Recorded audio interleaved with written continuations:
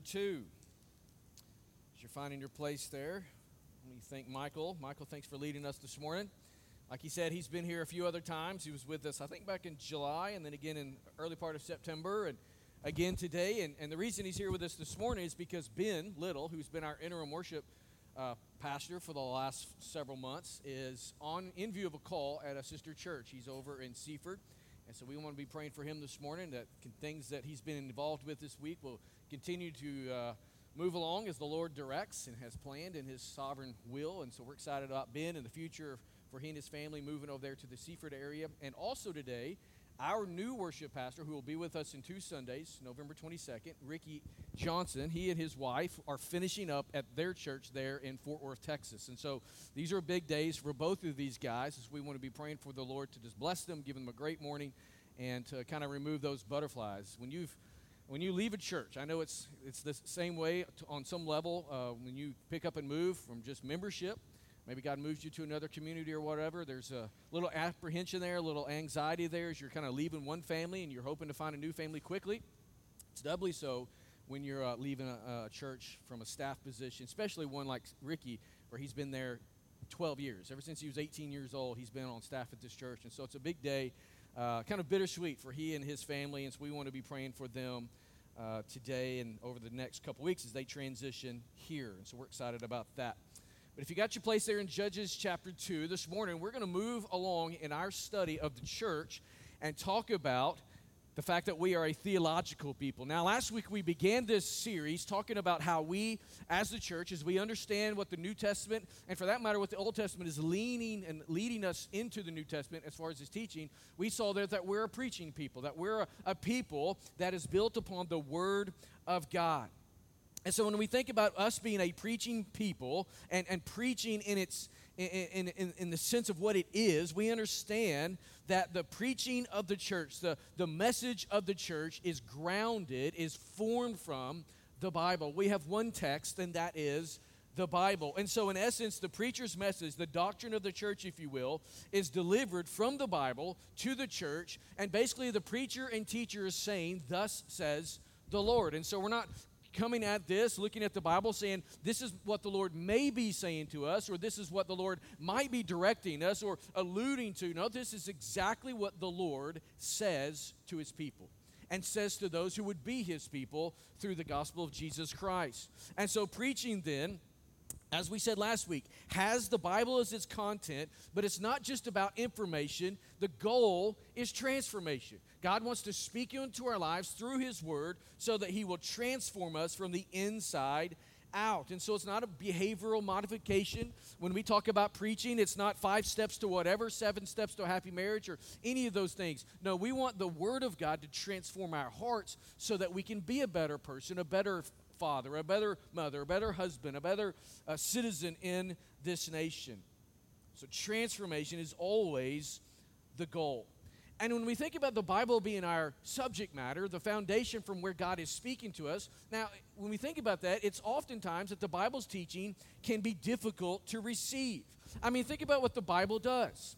It always pokes at our sinfulness, right? It always pokes at those tendencies in our life that are an affront to the Lord, those things that are an opposition to his holiness and to his character by and large. And so when we think about the Bible and what it's doing, it's always touching on those areas of our lives that we think should be untouchable. They reveal the character and the ways of God with his people, as well as confront our sin. And so there's a tension there. We want to know about God. We want to know about his ways. We don't want to know how he's going to interact with us. But in doing so, he also pushes those areas that are in opposition to him. So then we would do well to build our lives. We would do well to build our church upon the word of God and what he said, rather than what we would prefer he has said. And that's the tendency that we tend to have, right? We go into this like we do with everything. We have preferences, or we have prescribed ideas and things about how God should do, or how he should act, how he should respond to us, what he should say to us, rather than taking God for what he has said from the very beginning. Back in 2017, Carl Lentz, you may know who he is, you may not, but he's the former pastor of Hillsong, New York City. Back in 2017, he appeared on the ABC's show, The View, that that show there. I think it's in the morning time where they have people come on, and the panel there will press them. And that particular day in that show, Joy Behar really pressed Carl Lentz on his position toward abortion. She kept asking, is abortion a sin? Is abortion wrong? Is abortion against the Lord? And so Lentz responded by laying out a potential scenario. He's kind of began to dance around the question, and he said this. He said, that's kind of a conversation we would have finding out your story. We want to know where you're from. We want to know what you believe, because God's the judge. People have to live their own life, or live their own lives and have their own convictions, he says. That's such a broad question to me, and I'm going to go higher. I want to sit with somebody and say, what do you believe? Now, Lentz received much scrutiny over his comments there on that show, and later he tried to clarify his response. And when you think about the situation he found himself in, it can be understandable that in an interview situation like that on The View, when they're going to press you hard, multiple people on the panel with different views, different opinions, trying to get their words to be heard, it can be difficult to have time to fully articulate an answer to such a hot-button issue like abortion.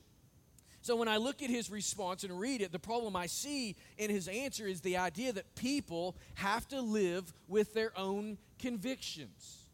I think that's troublesome coming from a man who would call himself a pastor. So it's good to begin a conversation around an issue, and it's good to seek to understand where that person's coming from. I have no problem with his position that he laid out from that standpoint. Yeah, we want to sit down. We want to have a conversation. We want to hear the other person's view. But when it comes down to understanding the issue itself, we don't approach it from our own perspective. As the people of God, we approach it from God's perspective and what he has said. So sure, hear what they say, but then press it with the Lord's word. So the real issue is not what do you believe, but what has God said. See, our understanding of God in his character, in the ways that he deals with the people, is built upon the foundation of the Bible, and it's built on nothing less. The Word of God is our text. We are a preaching people, and from that we see we are a theological people. Theological people. I want you to just wrestle with a couple questions as we kind of get started this morning. Y'all didn't know I was Scottish, did you? If I wasn't so gray on my head, and even if I was to grow a beard, I would have a little bit of red there from my Irish upbringing from my dad's side. Think about these questions with me. What is God like? What is God like? And how does he interact with his people? What does God do, and how does he interact with us as human beings, even as his church? You know, we think about these questions and many others like them.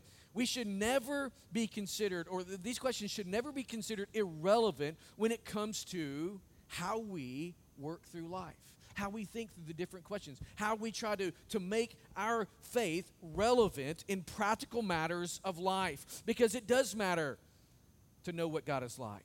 When we think about approaching the Lord and understanding him, when we come at it from different understandings that are separate and apart from his word and what he has spoken, obviously it will lead us to different viewpoints, different responses, different ways to live, and ultimately lead us to destructive behaviors.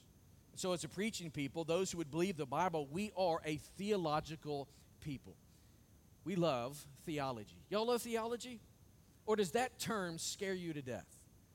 Theology, it's such a theological term. What does theology mean? It simply means the study of God.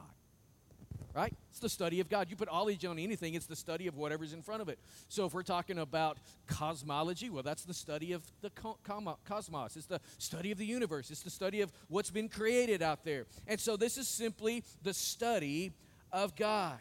And so in a sense, we are all theologians. We all come at this question, what is God like? How does he interact with humanity? We come at it with our own perspective, our own set of understandings that have been developed through all kinds of different things. Now, obviously, we're believers, by and large, in this room, those watching us online. We are believers. We approach that question or those sets of questions from the biblical perspective. It's that question is built on, or the answer is built upon what the Word of God has to say. And yet also we come at these questions with our experiences. We come at them with our preconceived conceptions of who God is and what he is like. So all of these things work together, our teachings, experiences, what we desire for God to be, or to be true about God, all of these things work together and form our theology. Now, what we want to do as a theological people is we want to take our experiences and appreciate them for what they are.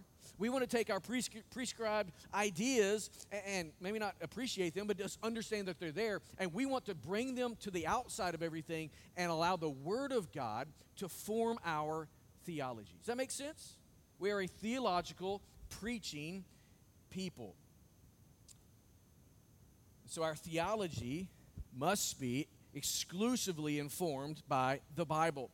And for it alone is God's revelation of himself given to us. And so when we know and follow its teachings, think about this, there is blessing. When we follow God's word, when we believe God's word, we adhere to God's word, there's blessing. When we fail to do so, what does the Bible tell us? There's destruction. There's consequences that come with that. All of the things that the Lord warns us about in his word will come to fruition. So as a church, we seek to be a biblical, theological people. Notice the title of the sermon may be a theological people, but you can be a theological people but have bad theology. So our theology is grounded and built in the Word of God, the Bible itself. So let's talk about this morning.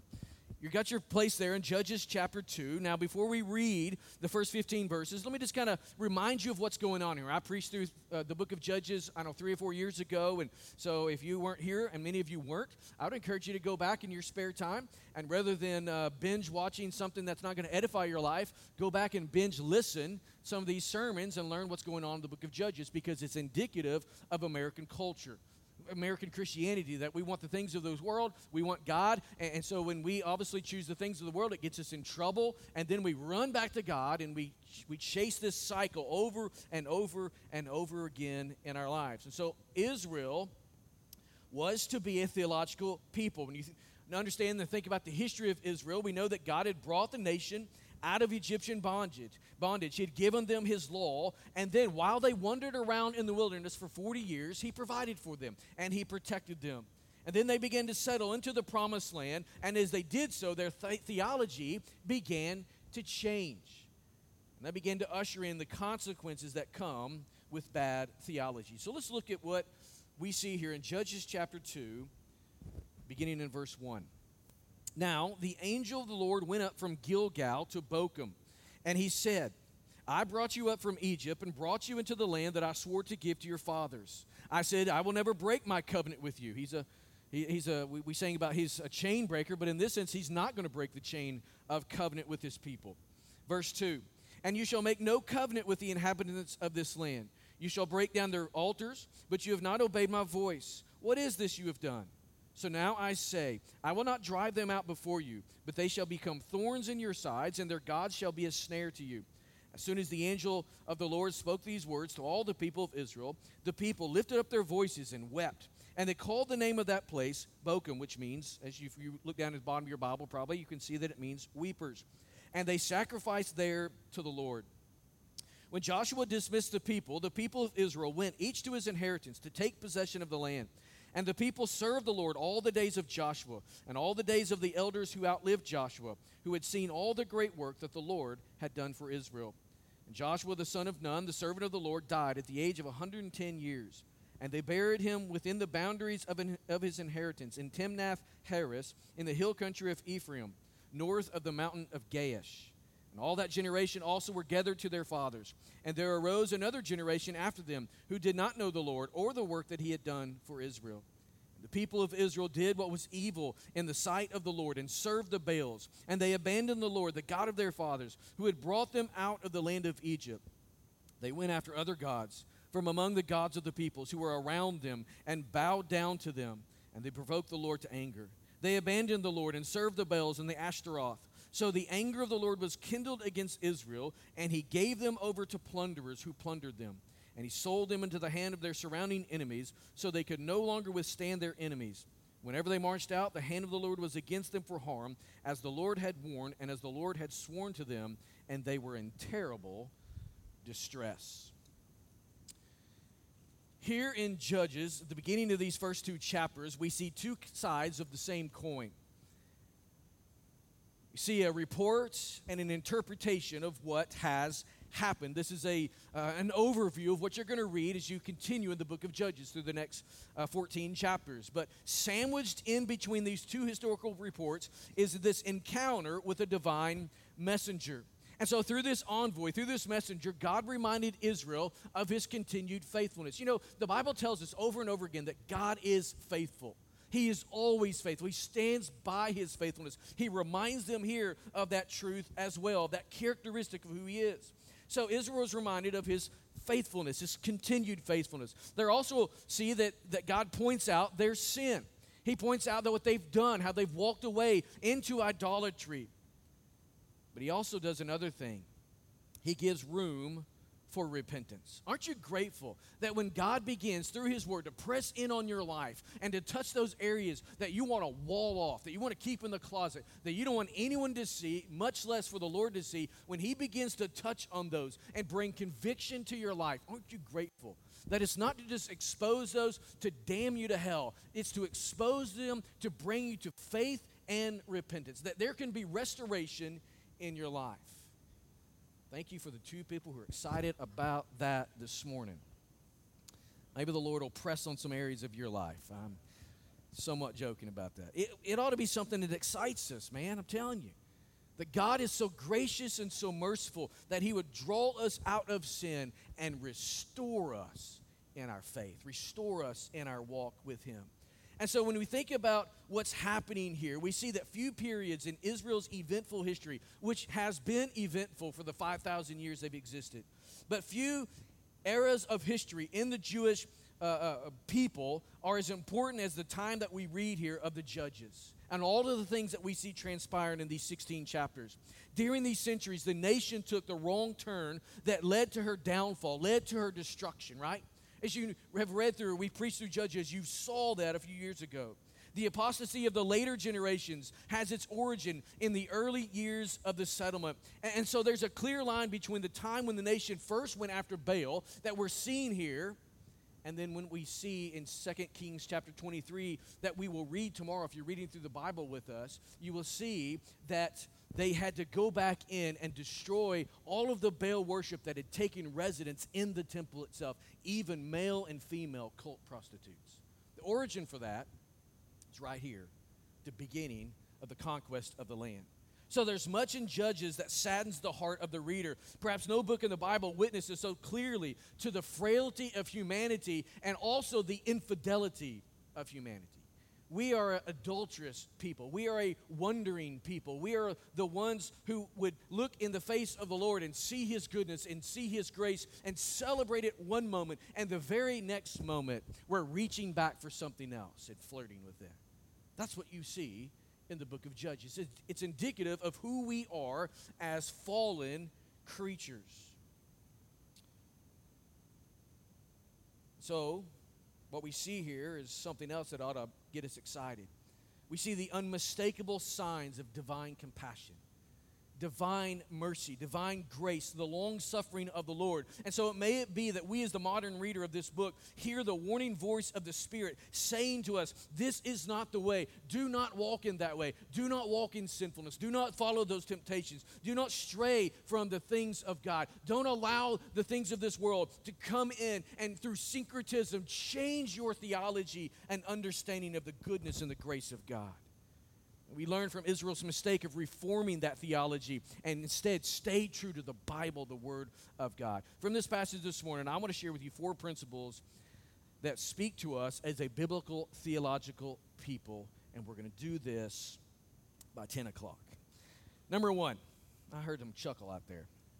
Everything we know about God comes from His Word, right? Everything that we're to know about God, it comes from His Word. Again, the question, what is God like? This is one of the great questions of life. It's a question that we have to answer. It's a question that we got to wrestle with. What is God like? Is He this maleficent, this malevolent? I think that's what I was trying to say. You know, my words sometimes get twisted and I create things, right? Malevolent angry God, this old grandpa sitting up there with gray hair and a big stick, just looking to bang us on the head when we mess up? Is that who God is? Or is he so lovey-dovey, just kind of passe, just passes over a sin, no big deal. I understand you kind of struggle with that, and so just go and do what you want to do. This all-loving, all-encompassing, forgiving God, is he that, or is he both and everything in between? What is God like? This is one of the great questions. It's also the kind of question that gets us in trouble when we go to the wrong source for the answer. I mean, what better source is there to answer this question than to go to the source himself, to read his source that he's given to us through the Word of God? One is a first-person account. The other would be, at best, a second-person commentary made up from people who have various opinions and various agendas speaking about this God that we seek to know. So where are we going to go to know about God? We must go to his Word. Everything we're to know about God comes from his Word. And so the question about God's character and the question about his ways that he deals with us, those are difficult things to wrestle with. Think about this, how do we put together, and we're about to celebrate Christmas, right?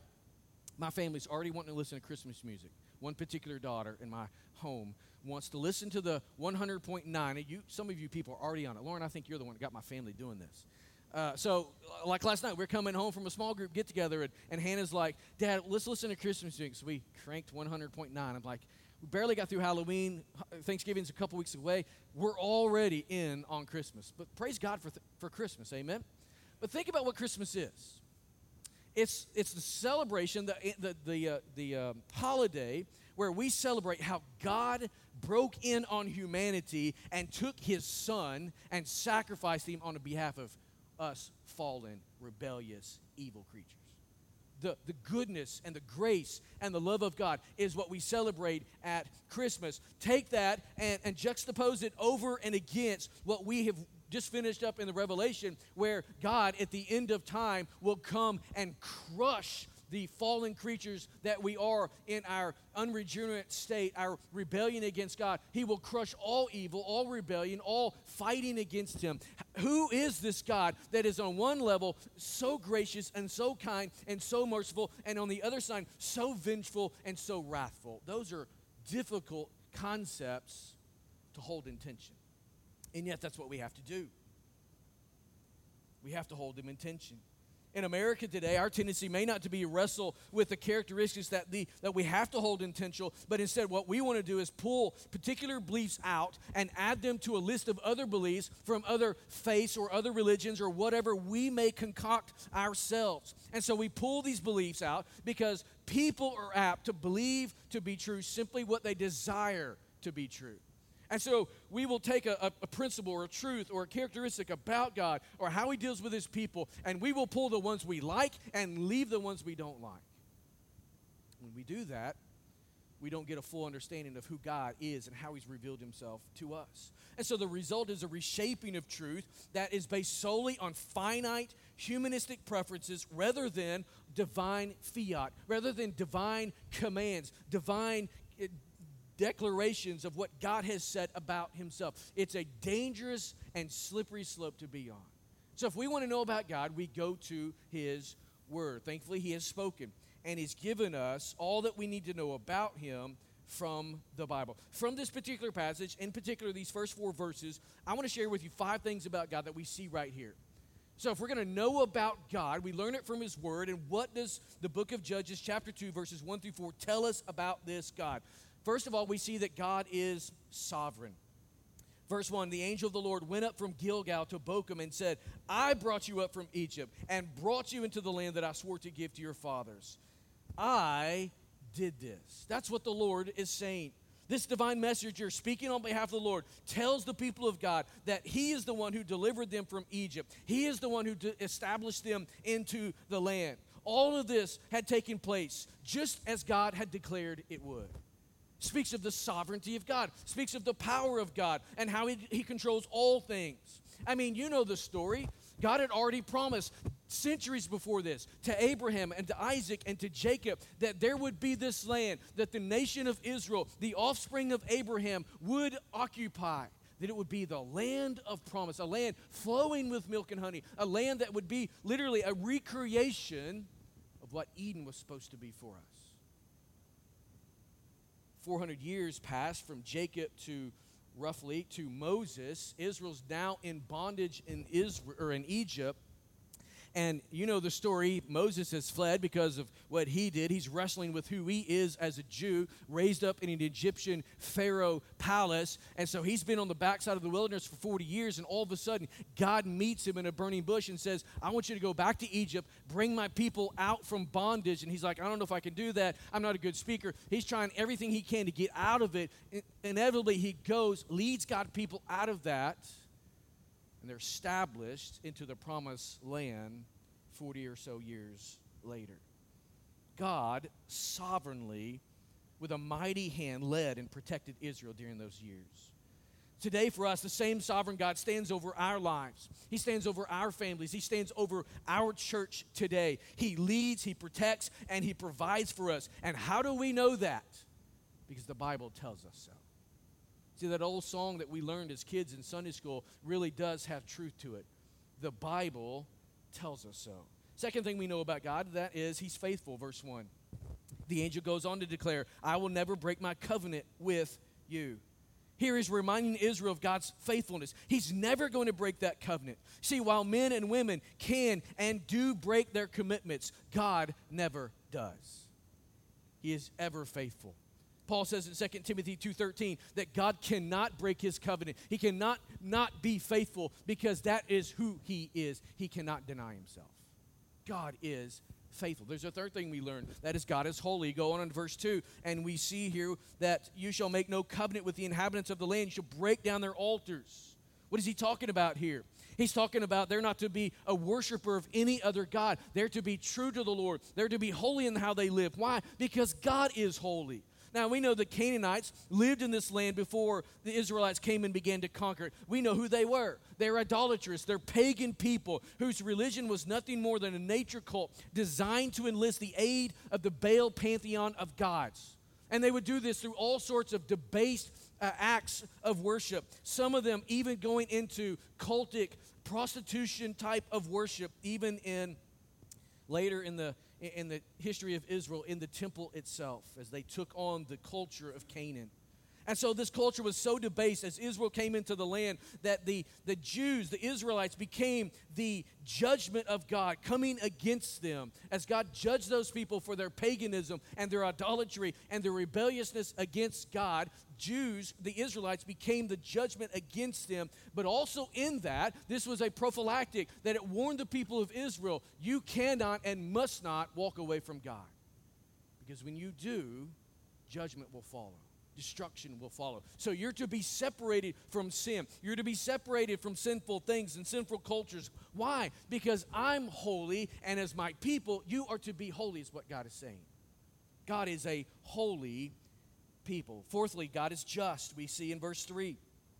He says, I say, I will not drive them out before you, but they shall become thorns in your sides, and their God shall be a snare to you. He's speaking here. This message here comes in this description of what has been happening, what's going to happen. And he says, when you walk away, judgment will come upon you. I'm not going to drive the people out like you would love for them to be driven out. Instead, I'm going to leave them. They're going to be a thorn to you, and they're going to be the justness of God coming against your waywardness. These nations would be a thorn in their side. God today is just in all the things that He does and how He deals with our sin. He's not mean. He's not angry. He's not vindictive. He is wrathful, yes, and good that He is because He deals with sin, but He is just. He's always going to meet your sin and my sin in the proper way. He's just in everything He does. Lastly, God is good. God is good. Look at the first part of verse 4. I want you to see this. As soon as the angel of the Lord spoke these words, people began to weep. The Lord, think about what's going on here. The Lord's not obligated to share anything with the Israelites at this point, just like He's not obligated to share anything with you. It's the goodness of God. We just sang about how He's a good, good Father, right? It's the goodness of God, the graciousness of God that brings him to sinful humanity and says, that in your life is wrong. That in your life is sinful. That in your life is a departure from the best that I have for you. The divine design that I have for your life, where blessings will just emerge and overflow in your life. When you're not living in that, danger and destruction is followed. For him to come to you and tell you that is the goodness and the graciousness of God. God is good. So all that we know and are to know about God comes from his word, comes from the Bible. They're not found in anything else. You're not going to find a description of who our God is by going to the Quran and searching what Muhammad had to say about it. You're not going to go and find it in the Book of Mormon and figure out what Joseph Smith had to say about God. You're not going to find it in the Sutras or the Veda. You're not going to find it in any other holy, quote-unquote, writing that this world has to offer. What you're going to know about God comes from the Bible itself. We're a preaching, theological people. There's a second thing I want you to see out of this. All that God has given in God's word is to be applied and obeyed. If we were to go on and read in verses 4 through 9, we see that the Israelites heard the warning from the messenger, and what did they do? They immediately went and began to conquest the land. They began to possess the land. They did what Moses and Joshua had commanded them, and so they began to fight and take possession. They served the Lord faithfully and obediently, the Bible tells us. All the days of Joshua, even the elders who outlived Joshua, who were there present and saw the great and mighty deeds of God, the people of God present during all of that, served the Lord faithfully and obediently. So today for us as believers, we are to faithfully serve and obey the Lord. See, we're to hear and obey the word of God in our lives. It should be applied and fleshed out. Here's what happens on too many Sundays in too many churches. We hear the word of God preached, and we say, man, preacher, that was a great sermon.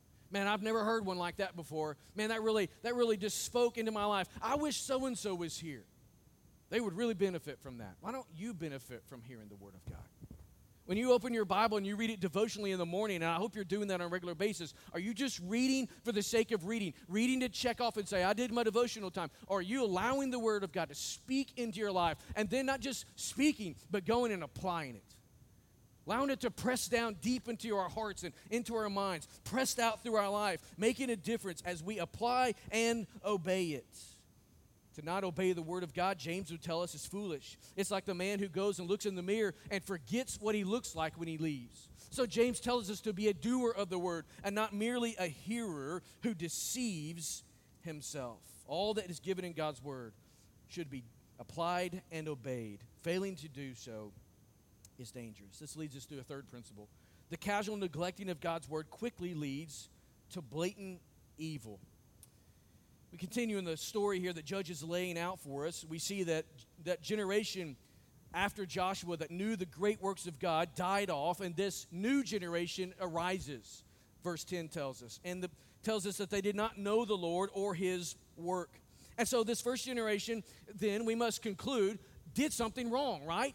Either they failed to teach the Word of God, or they failed to model the Word of God, or probably a combination of those.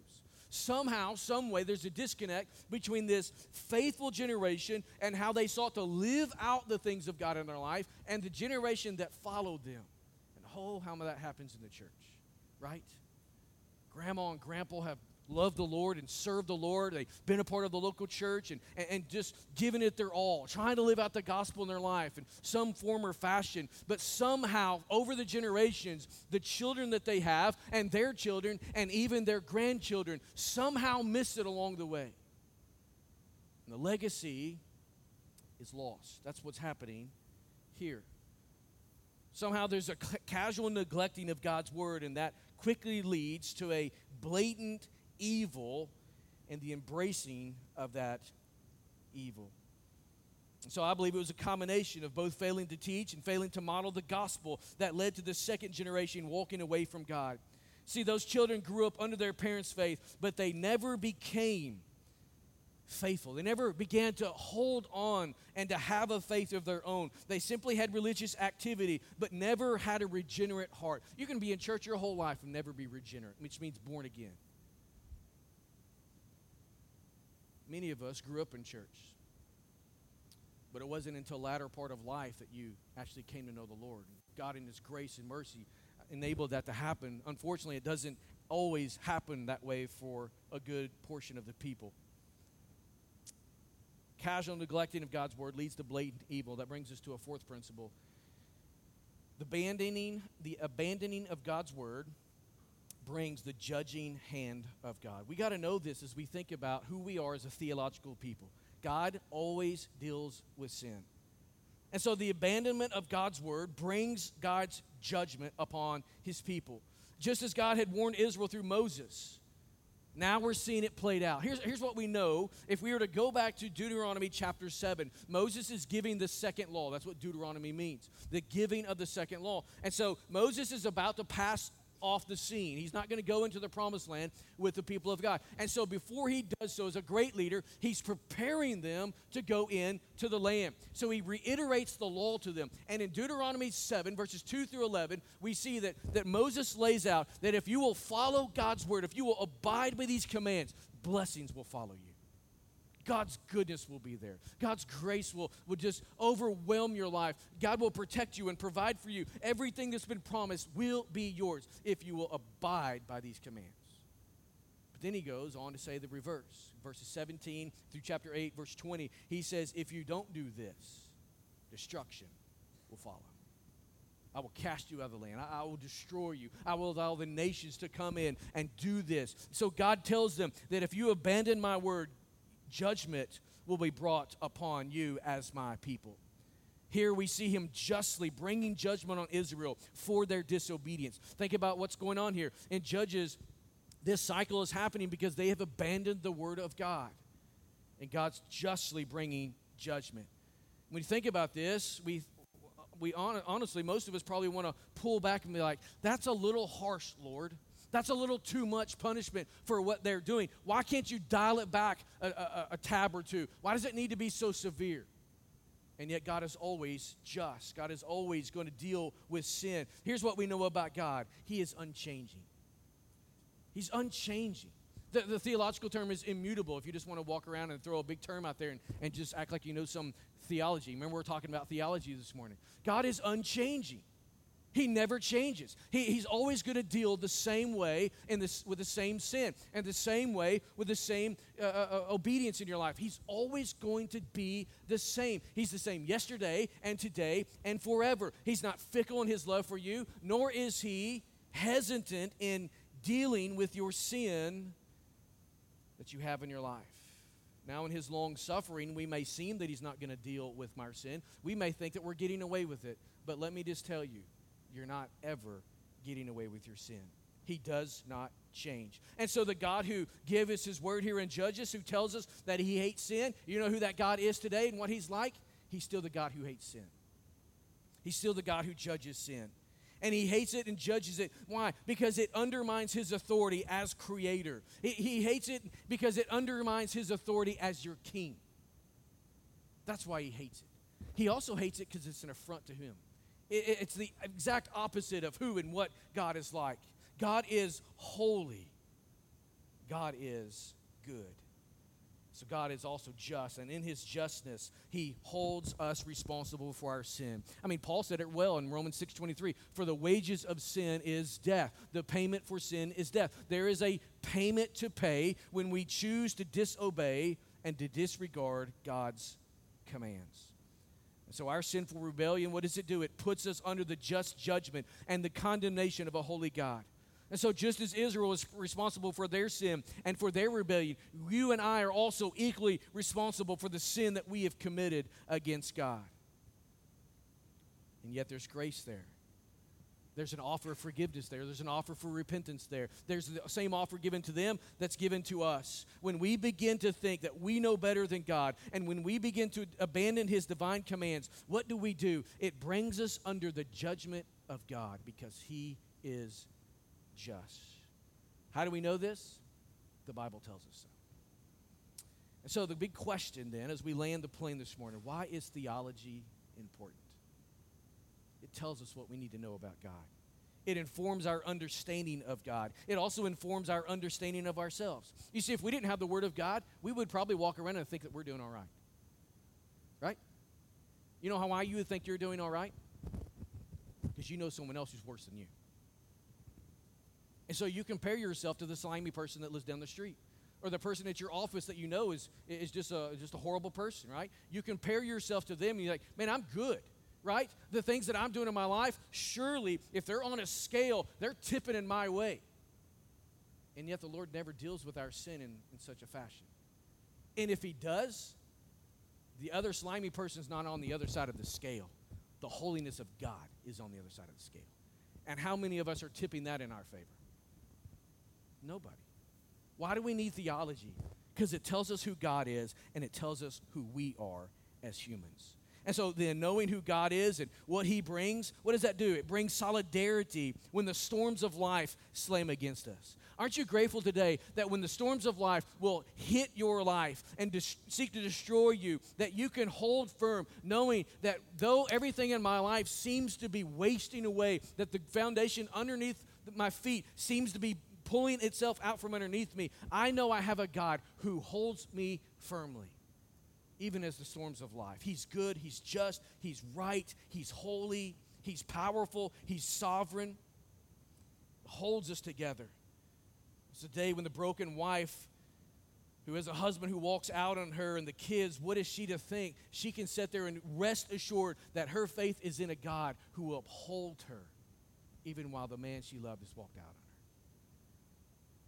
What are two grieving parents to think of God when their child dies prematurely? I remember several years ago, I had the privilege and responsibility back in Alabama to perform a funeral for a little boy that was going to be the delight of two young parents' lives. And rather than that child being born and received as they expected, that child was born dead, stillborn baby. Standing there in that funeral room and seeing that little baby in a little bitty casket was absolutely almost more than I could endure, even as the visiting pastor trying to minister to a family. I can imagine what parents would feel when they're faced with such a situation as that. And yet, what do they think of God? They know that he's faithful. They know that he's sovereign. They know that his promises through the gospel are true, and that there will be a day that they will get to see that believing child, that faithful child one day. What is the destitute person to think of God when his or her financial foundation is ripped away? We know that our foundation is not built on money or the things of this world. We know that our foundation is built on gospel and the word of God, and the future that we have as the people of God. What's the adulterer, the drunkard, the thief, the homosexual, the immoral sinner? What is anyone who's walking in rebellion against God to think of God as they enjoy their sin? What are they to think? They ought to feel the weight of that sinfulness upon themselves. They ought to feel the judgment that they're walking in. It's not that Jesus came to condemn us in our sin. Our sin already condemns us, right? And so they ought to feel that because the Word of God tells them that. They also ought to feel the gospel and what it wants to do in their life. And understand that there is hope even while they're enjoying their sin. That there's time and an opportunity to turn from sin and turn to Jesus and experience a restoration in their life. You see, in all of this, the Bible teaches us that God heals the broken, God comforts the grieving, God restores the destitute, and God judges the sinful. Our reshaping, our redefining of God, doing that in His Word or of His Word, is to no avail. We may change the things of the Bible. And here's what's happening in China today. You probably heard this in a report. That China is going in and changing certain texts, certain passages within the Bible so that they can hopefully alter the church that is gaining so much ground in China. You may go in and change some words in this book, but you know what you'll never do? Change God. And so why do we think in our rebellion and fallenness that we can do that? Paul gives us a good word. Do not be deceived. God is not mocked. For whatever one sows, that will he also reap. We're a theological people, grounded and building our lives upon the Word of God. The Bible tells us God loves us. Man, that's what we see here at Judges. If we were to go back and just look at this from a human standpoint, I don't know about you, but I look at them like these guys are knuckleheads. They never got it, right? They continue to walk in rebellion. God's gracious, God's merciful, God's good to them. God fights for them and restores them to the land, and then like 2 decades later, they're doing the same thing over again. And yet I look at my own life, and that's many times the pattern. It tells me that God loves me because he never just wipes me away and says, I'm done with your despicable carcass. Get out of here. He doesn't say that. No, the Bible tells us over and over again that he loves us, cares for us. He created us for that purpose. But we also know that we're sinful. And yet in our sinfulness and our rebellion against God, the good news, the best news of the gospel is that Jesus took your sin and my sin upon himself and bore it so that we wouldn't have to. He was punished so we wouldn't have to be punished. He was condemned so that we could be free and forgiven. This morning, many of us in this room, many of you watching online, that is the testimony of your life. That there was a time in your life that you weren't just religious. In fact, religion has nothing to do with it. But you understood your sinfulness, you understood the gospel message and how you need to turn from that sin and turn to Jesus, and you received Christ as Lord and Savior. And today, you're a child of God. You've been born again. Some of us in this room, some watching online, that's not the testimony of your life. You might be religious. This might be the first time you've ever heard the gospel at all. But you're not in relationship with Jesus. Instead, you're in your sin. And Paul would tell it this way. You're dead in your sin, cut off from God. So the greatest need in your life today is to turn from that and receive Jesus and Lord and Savior. We're going to have a time of response in just a moment. I'm going to stand right here, and if you need to respond in faith, turning from your sin, turning to Jesus, come. Now, walking this aisle doesn't save you, but I will get you with someone who can help you pray and ask the Lord to become the Lord and Savior of your life. I want to ask you and invite you to come forth for that. You want to go ahead and come, Michael, you can. The rest of us, man, if you need to respond, just come up here and make these steps an altar to the Lord and just praise the Lord for what he's done in your life. Or maybe you want him to move in your life in a certain way. Maybe you want to spin around in your seat and just kneel down there and pray to the Lord. But when we hear the word of God, we must respond to the word of God. Amen? Otherwise, what are we? We're just those who hear it and forget. We must be doers of the word of God. Lord Jesus, we are grateful to be able to sit under your word this morning. And I pray that your Holy Spirit has spoken mightily into us. And like a searchlight, perhaps even exposed areas that are not under the lordship of Christ. God, I pray that we wouldn't feel that and sense that and think that's mean and judgmental. God, may we sense that and feel that and understand that it is the grace and the goodness of God exposing those areas. So, Father, may we lay them before you. I love 1 John 1:9. If we are faithful to confess our sins, you, Lord Jesus, are faithful to forgive and to remove all sin. We bless you for that this morning. God, I pray for those who need a relationship with you today. God, may they come and turn from that sin and trust you as Lord and Savior this morning. Here in this room, those watching us online, even those who would watch or hear this message in days and the weeks to come. Bless us, Father, as we respond in faith. In Jesus' name, amen. Let's stand to our feet.